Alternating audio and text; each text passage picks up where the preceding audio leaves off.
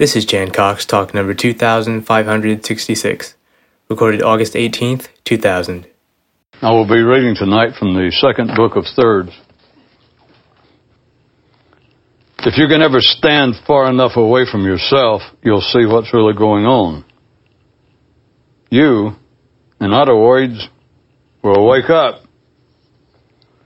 Thus, in still other words, being asleep is standing too close to yourself. Okay, then, all right already. Then, in other words, tell me, what can you do about the situation? Answer, force your thoughts to return over and over again to trying to see what the mind is when it is engaged in thought. When this is done repeatedly and without getting grossly entangled in its cyclicality, Jesus. When this is done repeatedly and without getting entangled therein, then what I mean by standing far enough away from yourself will eventually become clear, at least for the millisecond necessary. Ordinary minds have a firewall that is their protection.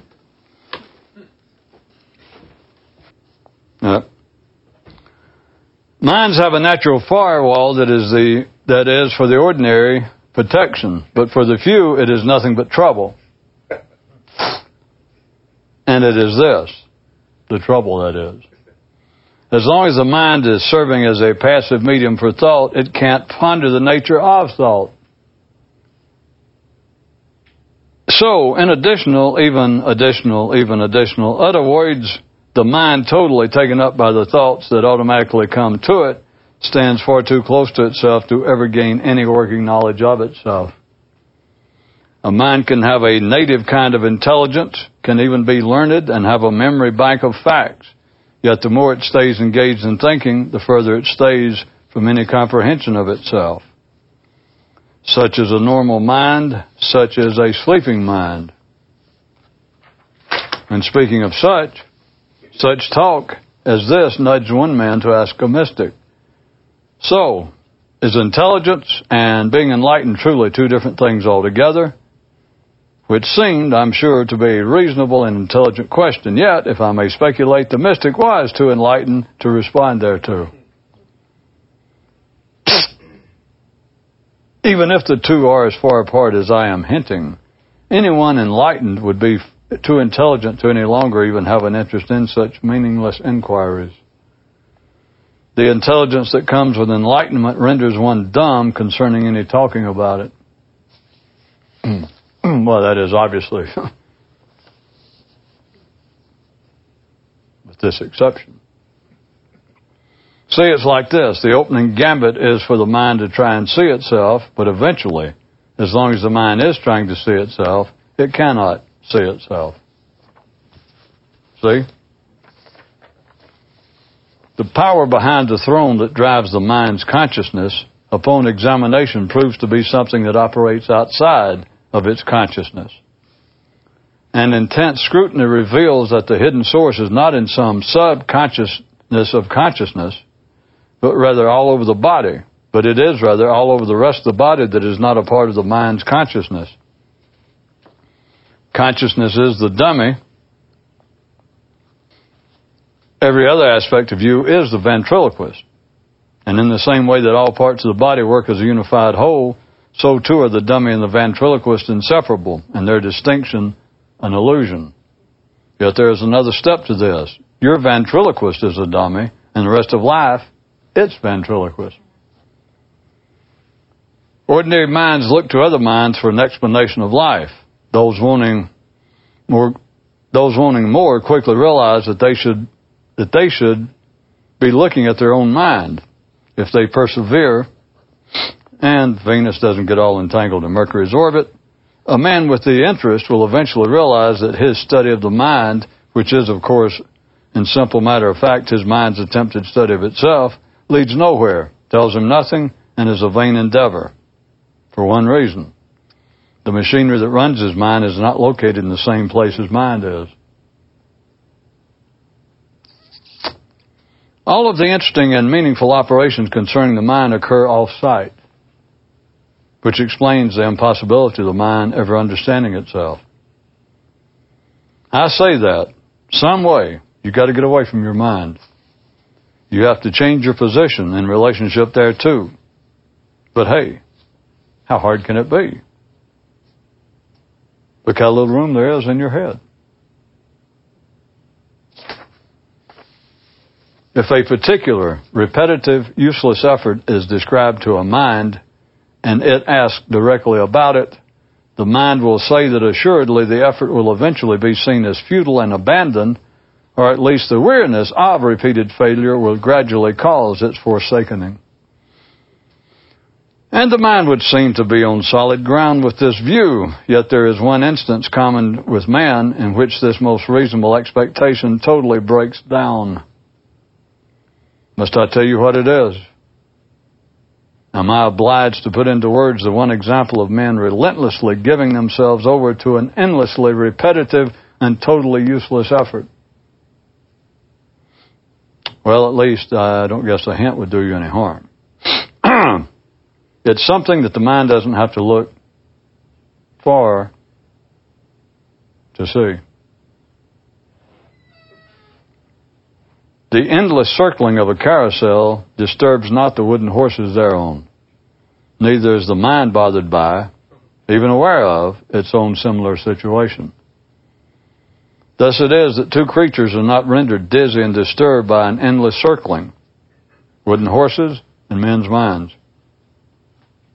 You can forget about the old cliche, it is wrong.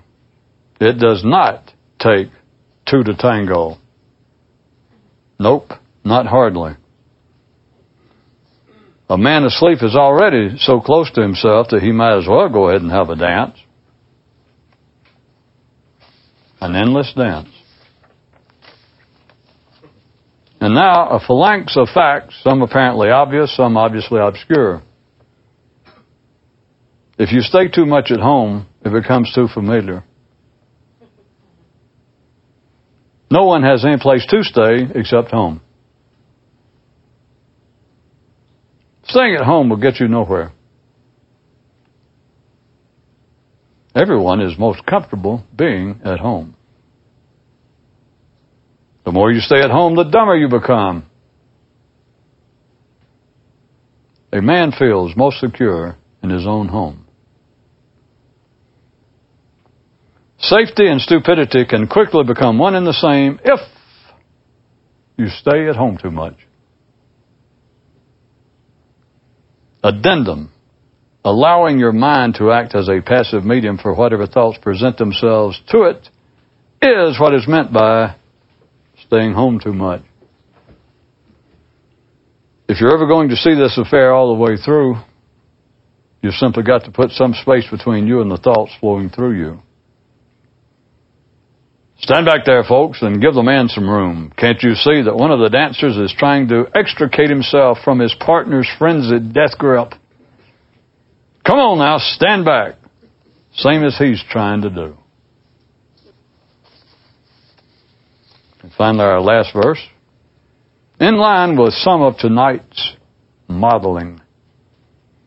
A man does not wake up suddenly in Buddha land or some other magical locale. He wakes up right in the middle of a meaningless mental dance step he was having with himself. Beginning to catch on starts to interrupt your dance. Actually, getting to the bottom of things takes you off the dance floor itself. Said floor being all of the thoughts which hold you so seductively in their all too familiar arms. Ergo, the struggle to awaken is a search for the fire exit. I don't know who can tell for certain that I show up here. I don't always hold it up, but it has numbers on it that correspond to dates for the year. I typed this in person only a few hours ago, but who here is prepared to say that I have not brought one that I typed and wrote 20 years ago and simply put a new number on it? And don't tell me you know, because I don't know for sure. I sort of know. But hey, that's all anybody knows. You remember the guy I told you about, Big Al, that I go by and talk to sometimes? I have. Or was it Big Ed? I know who I mean, but I forgot what I told you his name was. I was hanging out with him today, and he said that he had been watching the political conventions, the two major ones that have been covered on television, the Whigs and the Tories, the socialists and the communists, or whoever they are. And he said that he caught himself sitting there and sarcastically remarking to himself on the unseemly, nay, idiotic enthusiasm and passion of the people out on the floor in response to political figures, candidates, hooping and hollering, waving, bands playing, confetti flying, balloons falling. And Big Al said he caught himself sitting there looking at him thinking, God damn, what a bunch of moronic cows. These are not humans. People with suits on, with brains of bovines. But then Big Al said he suddenly came to his senses, if I may say as I'm sure as best Big Al can, but said he suddenly caught himself and thought, nay, Big Al, you shouldn't be saying that. Because he said he realized that compared to him and his sort, and he considers him our sort, he said it suddenly struck him that compared to our sort, he thought, nah, I shouldn't be making fun of them. Because here's what he said. He said, it struck me, at least they pretend that something's important. I think I'm beginning to have a good effect on him after all these years. See, because what he was insinuating was, of course, him laughing, which is understandable, scoffing, sniping, sneering, at people shouting, jumping up and down, waving their fists in the air and all that about, if only Bob X will be elected prime minister or president, my God, things will be much better. And if Fred Y gets elected, and we're all in for a 2 or 3 bushels full of woe to each and every man, woman, and child in this fine country of Finland. And Big Al, of course, insinuating that he by now has a strong suspicion that such is not the case. That all of this is window dressing. That life is up to things that we do not know about, that the mind cannot comprehend. And so, on that basis, it suddenly struck him that there he was, sitting at home in his more enlightened boxer shorts, with his more awakened beer gut and remote, laughing at these people who went to all the trouble, spent thousands of dollars probably apiece, to fly to Philadelphia or Los Angeles, stay up in hotels, damage their kidneys and stomachs over a period of days, and then show up there and scream and holler and wave and punch each other as though this is important and this is meaningful, when Big Al said that he knows damn well it's not. And yet then it struck him, but at least those people, at least they pretend. Who do you think life is most proud of, assuming life's proud of any of us?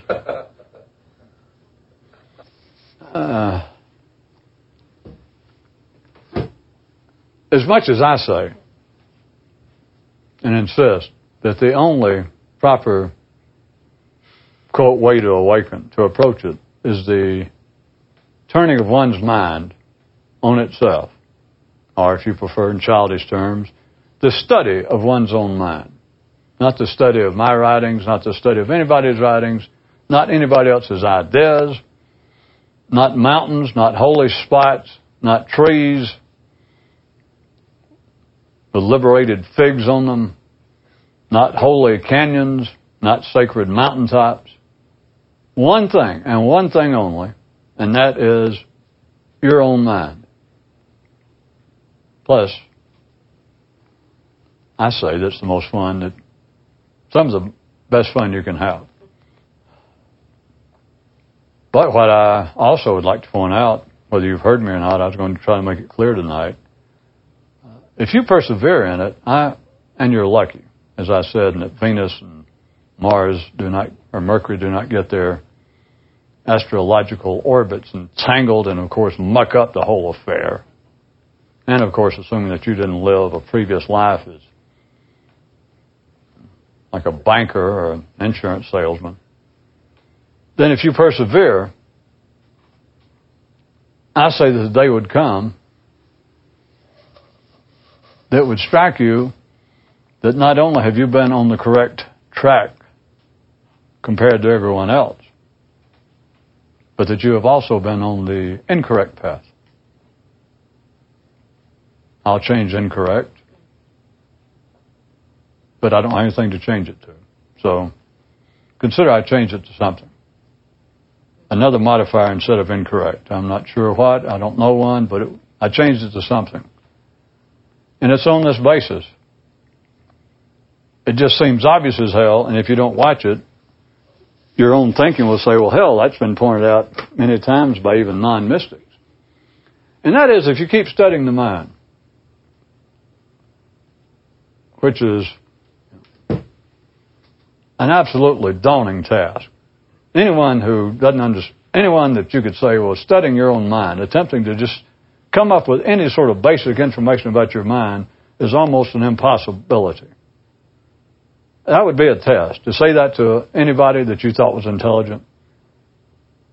Anyone who does not understand that so well that they'd probably do nothing but just shake their head in agreement with you.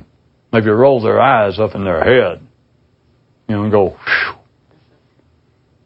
Anyone who does not understand that in almost every molecule of their body does not understand anything.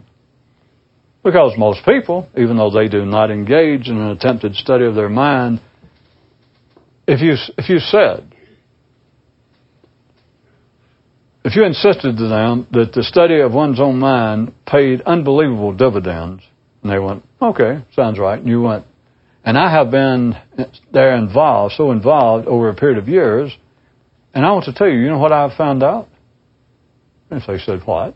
And you said, I found out that the most explanatory word I know from my efforts, or for that effort, is that it's impossible, that it can't be done. You do know that any ordinary person would say, either to you or to themselves, that is absolute foolishness. Just absolute. Because right at that moment, their mind would try to reflect on itself and go, well, yeah, okay. There it is, I can do it. And yet this man standing in front of me said that he's been working on it for 20 or 30 years, and he said he has finally come to realize that insofar as gaining just a small piece of actually usable, practical knowledge about one's mind is just an impossibility. There's nothing else to call it. It just can't be done. You do know that the other 6 billion minds on this planet would just dismiss that. I'm saying that it takes an exceptional person, I guess, to realize it. In one sense, you can realize it within a period of seconds that it can't be done. Except it seems to be a matter that you have got to have done it for a matter of seconds over an infinite number of times, for an infinite number of times over an indefinite number of years before it really hits you what's going on. Every time I try to write about it and put it actually down on paper, and I think, well, this is so obvious.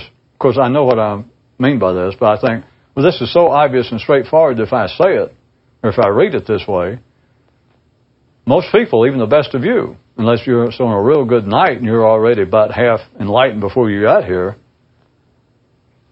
that you'll hear it and you won't hear it. That it just sounds so obvious that in a sense you go, yeah, so what was the point? And that was the point. Your mind can believe that you have a sizable cache, collection of facts, observations about your mind, and that I don't know that there's any way that your mind could be disabused of that notion directly. But I'm telling you, it's not true. There's only one thing that a man can say that he knows about his mind, and that would be that I don't know anything. And no ordinary person with an ordinary mind will say that. They cannot say that. It's not possible. They would say, well, if I said that, I would be lying. And they'd be correct from their view. They could not say that that's the only thing that they know is that they know nothing. At any rate, what I was getting to tonight, that if you don't watch it, will slip right by you also. I already wrote it and read it, but here it goes. If you keep looking and you finally realize in your own way, and I've said it as plain as possible, and you realize that in spite of years and years of observation, maybe you attribute some up to listening to me and things I point out, and then you looked at it and you thought, well, that's true, I hadn't noticed.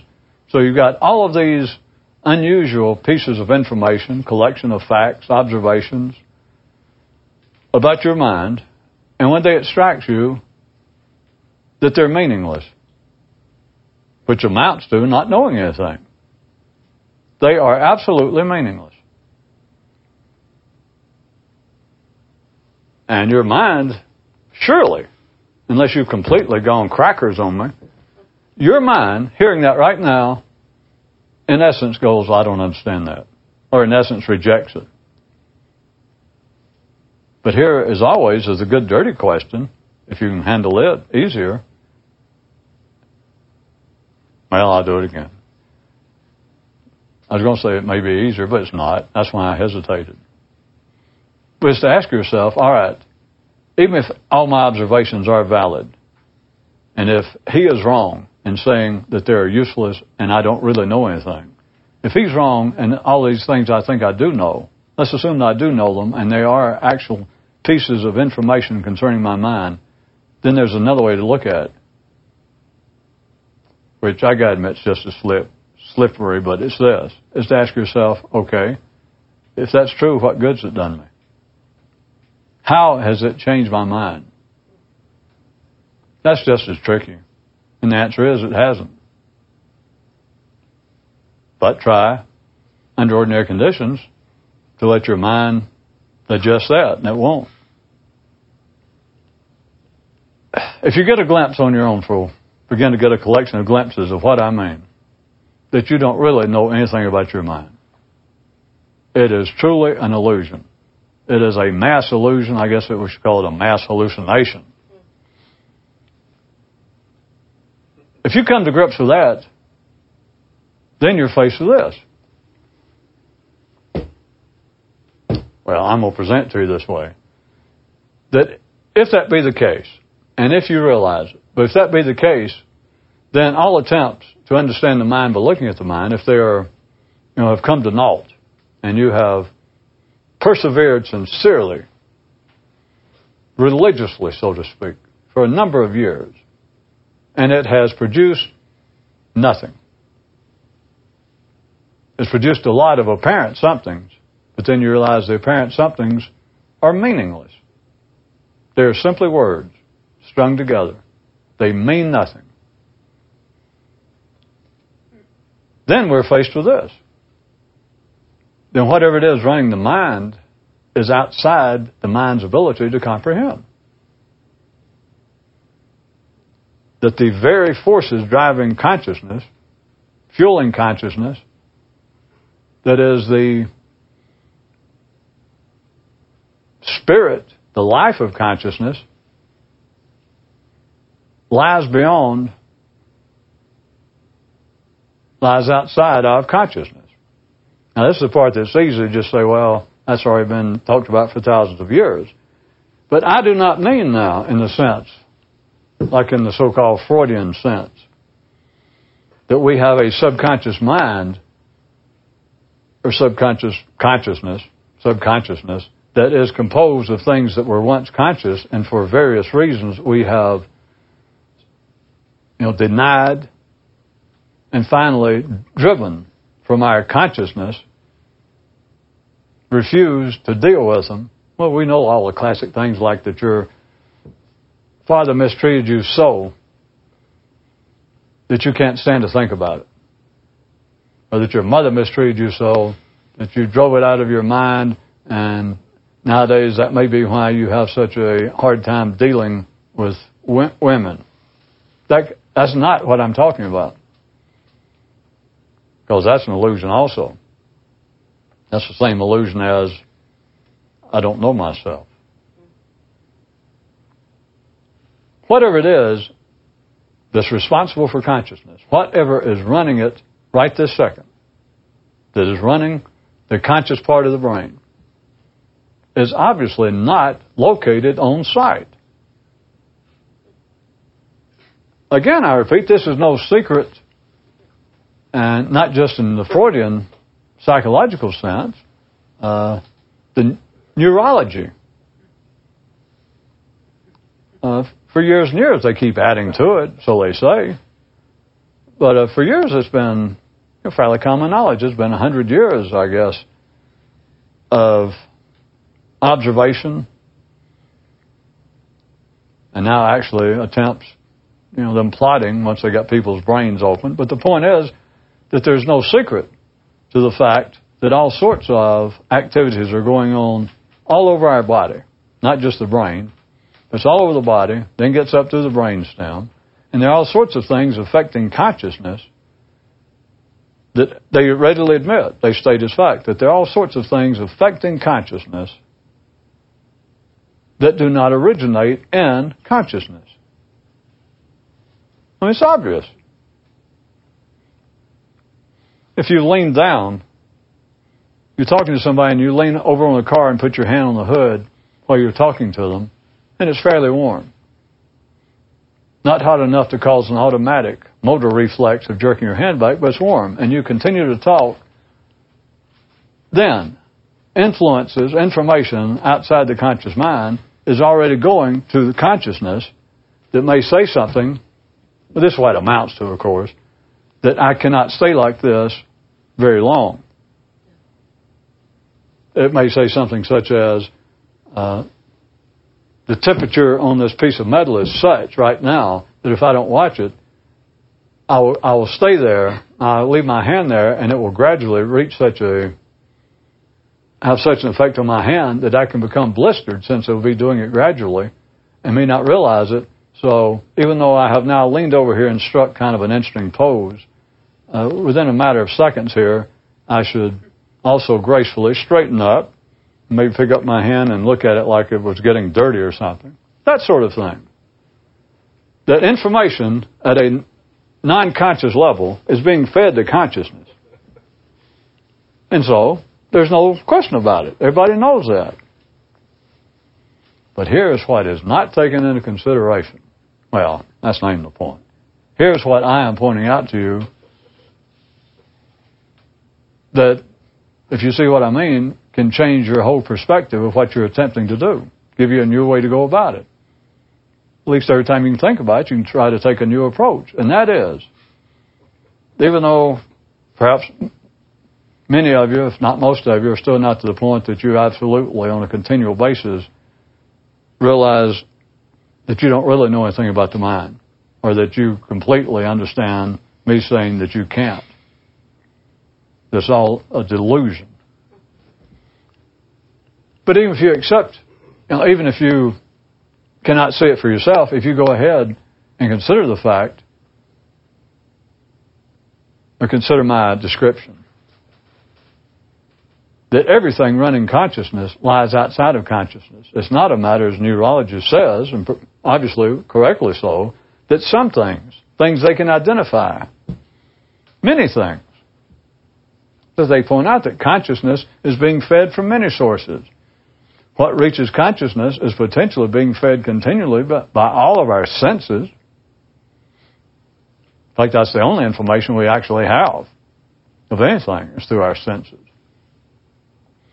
And so it can point out that many, and in certain instances, most of the information that consciousness is receiving is from areas outside the cortex, outside of consciousness.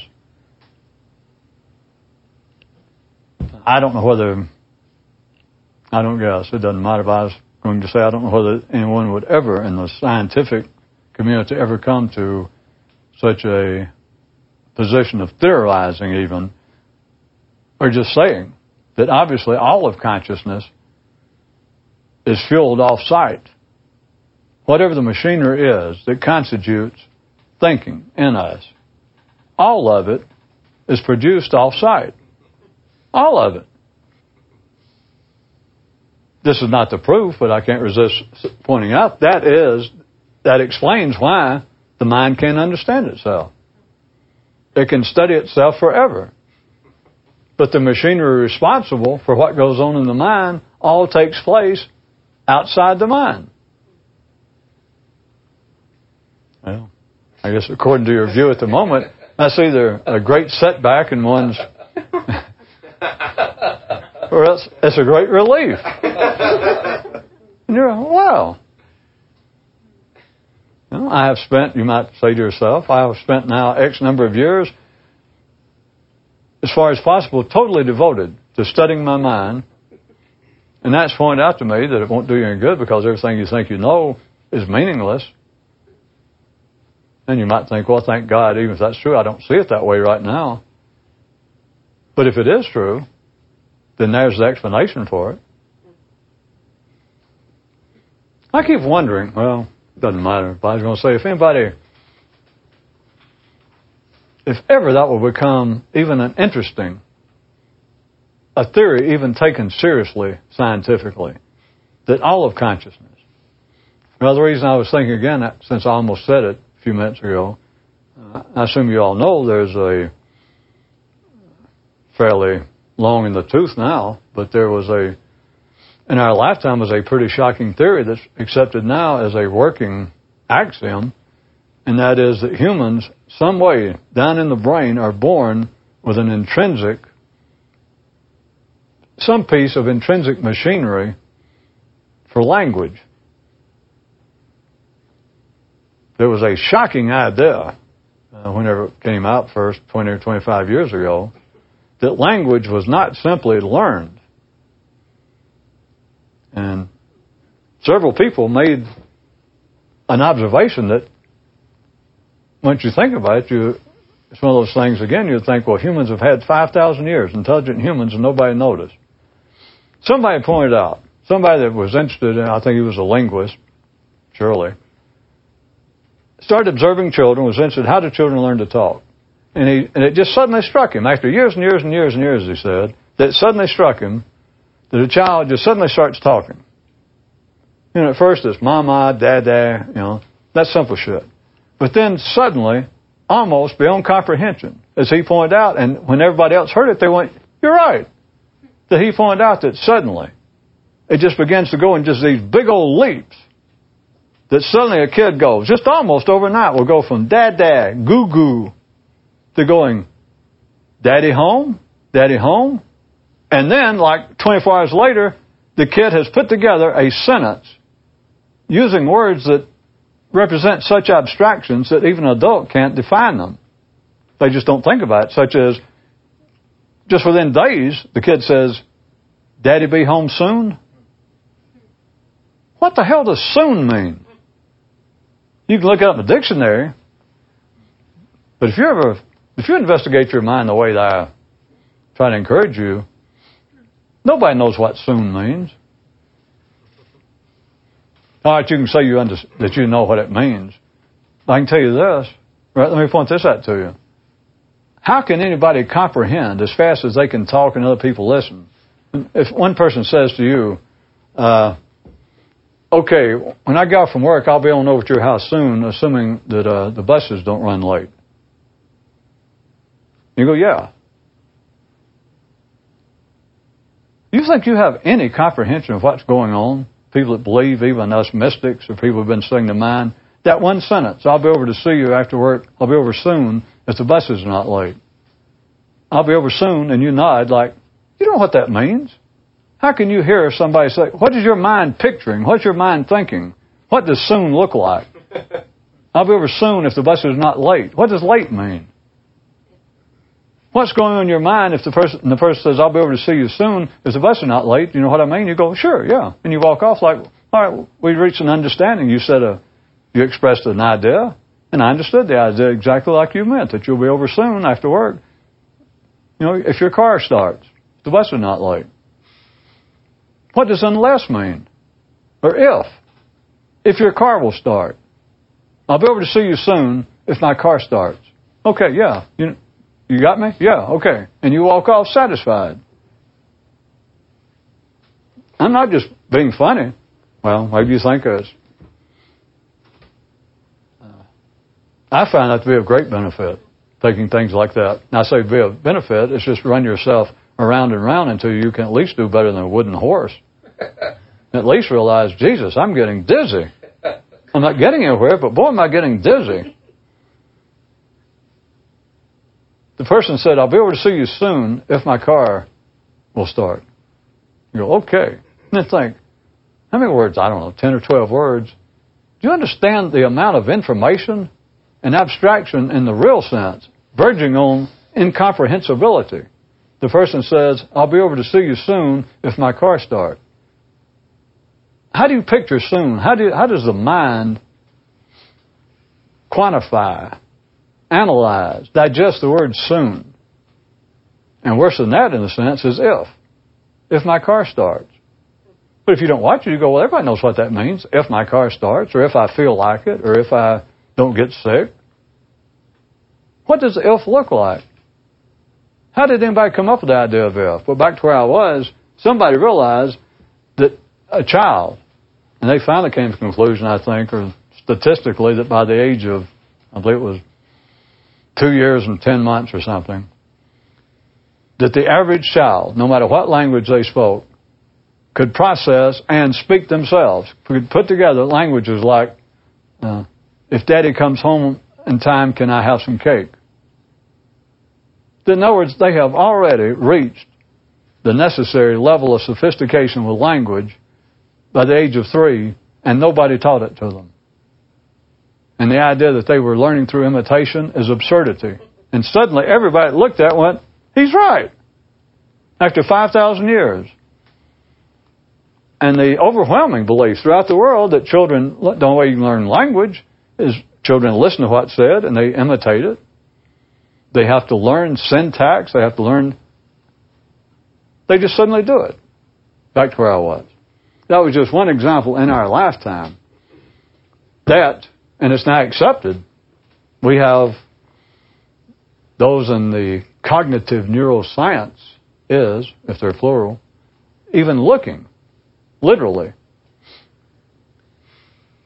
in the exploration of the brain as to where this innate, this piece of, this basic innate ability for language is in the brain. They already know where the main area is involved with speech. They know where they can damage, or that area can be damaged to the brain and you'll never speak again. But where they're even physically looking for an area where there is an innate propensity, an innate mechanism for language. But to say that's learned, like I said, it's an accepted fact evidently now throughout the scientific community, from linguists to neurologists, that language is not learned. Does anybody understand? You remember why I even brought this up? And I was saying, sometimes I wonder, are they finally going to have so many pieces of information that somebody, just some ordinary, as we would say, sleeping, intelligent, professional neurologist, will say, you know what? We may be wasting our time looking for the basis of consciousness, looking for the mechanisms of the mind. No matter how we dissect the brain, no matter if we plot it down to the last millimeter. I wonder if somebody will finally say, it strikes me that it's not just pieces, not just aspects of consciousness that is fed at certain times under certain conditions by parts of the nervous system, by parts of the brain, they'd probably say, that are not conscious. That it's not just that it's partially being fed at particular times and places, but that the whole machinery of consciousness, all of it at all times, is being run off-site, is being run outside the areas that we always considered to be the manifestation of consciousness. To put it crudely, as I say, the frontal lobes, just to isolate it somewhere, that seems to be where we're conscious. That all of it, that not one thing, if somebody speculates that not one thing having to do with the development, the support, the continuation, the manifestation of consciousness, not one piece of activity is going on in the cortex that supports consciousness. That all of it comes from off-site. It's all being shipped in. It would be astounding if it was ever said and gained much credence, even momentarily. I can't really imagine anybody ever saying that, their mind being able to do it, an ordinary person. I submit to you that if you look, and if you consider what I was saying tonight, and it by no means, as I assume you know, that I do not mean it pessimistically. Nobody's wasted their time. Well, unless you consider you wasted your time being alive, but, we can always fall back on this. Who amongst us acts to be here? That's always our way out, right? And then you stick your tongue out at the sun. But what I mean is, I haven't suddenly come to the conclusion that you wasted your time looking at the mind. I say that that's the only way that you would not have wasted your time. I say that you would have wasted your time if you'd been praying to gods and fasting and chanting and studying and trying to memorize books. I'd say that would have been a waste of time. Trying to have faith in somebody, trying to be a devotee of some guru, some other human, that is the waste of time. As far as ever understanding anything, it's just a hobby. It's just distraction. I say that the only way that you could not have wasted your time would have been in the intense, and I always like to say relentless, never easing up, having no mercy. You got to. And then one day you think, Jesus, I could have been unrelentless all these years. But you had to be relentless, I say, from my experience, to ever get a grasp of it. Because if you feel like, well, I just half-heartedly tried to study my mind, and so, when he says that nobody really knows anything about their mind, I have to agree. I mean, it's true with my case. I don't know about the rest of them. It's true about me, but hell, it doesn't really mean a lot because I didn't try near as hard as he probably thinks I did. Or I didn't devote as much time and effort to it as I should have. So that's why I say you should be relentless. So that you think, by God, I gave it a better shot than anybody probably ever has. But now I'm willing to face up to it like a man. I have, probably in my humble opinion, done a better job of it, been more relentless, been more dedicated, and I'm not a complete moron. So I think that I have taken a reasonable and been an intelligent and alert approach to it. And so now the time has come to face up to it. But you can only face up to it for just many seconds at a time. Because your mind just... But you just face up to the fact. And really, I'm not exaggerating, because it's the way the mind works. You can only see this for a split second, and then it's gone. And of course, it certainly is easy for that split second to have no effect. For you to, shall we say, manage to overlook it. But just get a quick glimpse, just over and over, that I really haven't accomplished anything in this study of my mind. What I say I know, what anybody says they know that I've tried to listen to and look at, it's all vacuous. It's meaningless. It has no effect whatsoever. It's simply talk. It doesn't deserve any serious consideration. It's just talk. It's just the mind talking. But then, you can be cheered up, that you can then console yourself or undertake to consider what I'm describing tonight. At least you'll probably remember it at the time that finally hits you, what I'm saying, that okay, but now I know why it's all been meaningless. It's like I've been standing here studying this factory that I call the mind. It turns out all of these thoughts, good thoughts, bad thoughts, thoughts I enjoy, thoughts I don't enjoy, a multitude, seems like an infinite number of thoughts. And I've studied them, I've tried to look at them in hot weather, cold weather, in the light, in the dark, from the front of the factory, from the back of the factory. And it's meant nothing.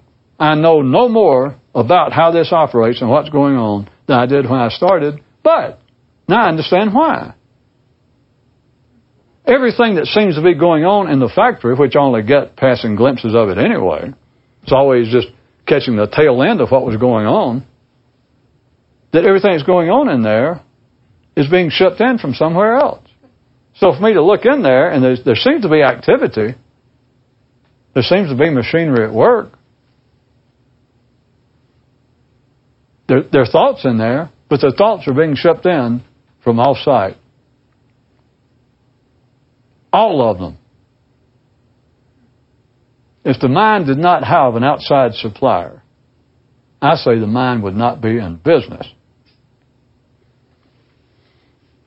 The mind is the dummy, and everything about your body that is not the mind, that is not consciousness, I say is the ventriloquist. Not just the brain stem, not just one or two particular areas of the brain. And I'm right, by the way, without being a neuroscientist. If we, again, divide up everything into two parts, as we have to talk, because to talk, you have to divide things into two parts, talk and silence. Or else talk doesn't make any sense. So, we have consciousness, and I say that everything in consciousness, everything in the mind, comes from somewhere else. That the mind is like a mirror. The mind is like a glass showcase. Things just run through there, and people look at them, so to speak. They believe they think them. They believe they're listening to their own mind talk, but all the words, all the pictures, all the thoughts are being shipped in from somewhere else. So I say that the mind, as we call it, is nothing but a dummy in an act. And the ventriloquist, the one actually behind the act, we all know what the dummy is. It's just a dummy. Just a mouthpiece. That the ventriloquist is the power. And I say that the ventriloquist is every other part of your body that is not a part of the conscious brain. Every other part. But thankfully, it's Friday, and the tape's almost over, that we don't have to go into the other part, which I raised it a step. I say that everyone's ventriloquist on another level is a dummy, and then all of life that is not you is a ventriloquist to your dummy. That is a ventriloquist to your apparent ventriloquist, which I say is a dummy anyway. Which, for those of you taking notes and understanding of this, or even taking it on faith, at least you should have a good weekend, because I have just relieved you from any possible burden of free will. So any of you who go out and violate marriage vows, any of you who are unchaste, who let the devil's brew cross your lips, or foreign kisses touch your lips, remember this. You don't have to stand for it anymore of someone saying, well, you didn't have to do it. I mean, you've got free will. You could have chose to do it or not do it. To yourself, as you lay there with that severe hangover, looking at that woman or man and thinking, who in the hell is this? At least you don't have to feel any form of self-accusation like, how could I do such a thing? Because you realize, I didn't do that. You did not do it, but you didn't do that. No. awakened, idiotic way, you can blithely just roll over, go back to sleep. Of course, this time I mean actually go to sleep there in bed and close your eyes. In closing, I was chuckling myself thinking that if you ask the other 6 billion people on this planet, what if it could be proven to your satisfaction that men have no such thing as freedom of will? Wouldn't that be, God, what would you pay if you could be convinced of that? The other 6 billion people go, anything. Then there'd be a pause, assuming they were all really thoughtful. There'd be a pause, and they'd go, wait, you better let me think about that. They would. You think about it. Why would they go, yeah, boy, I'd pay anything.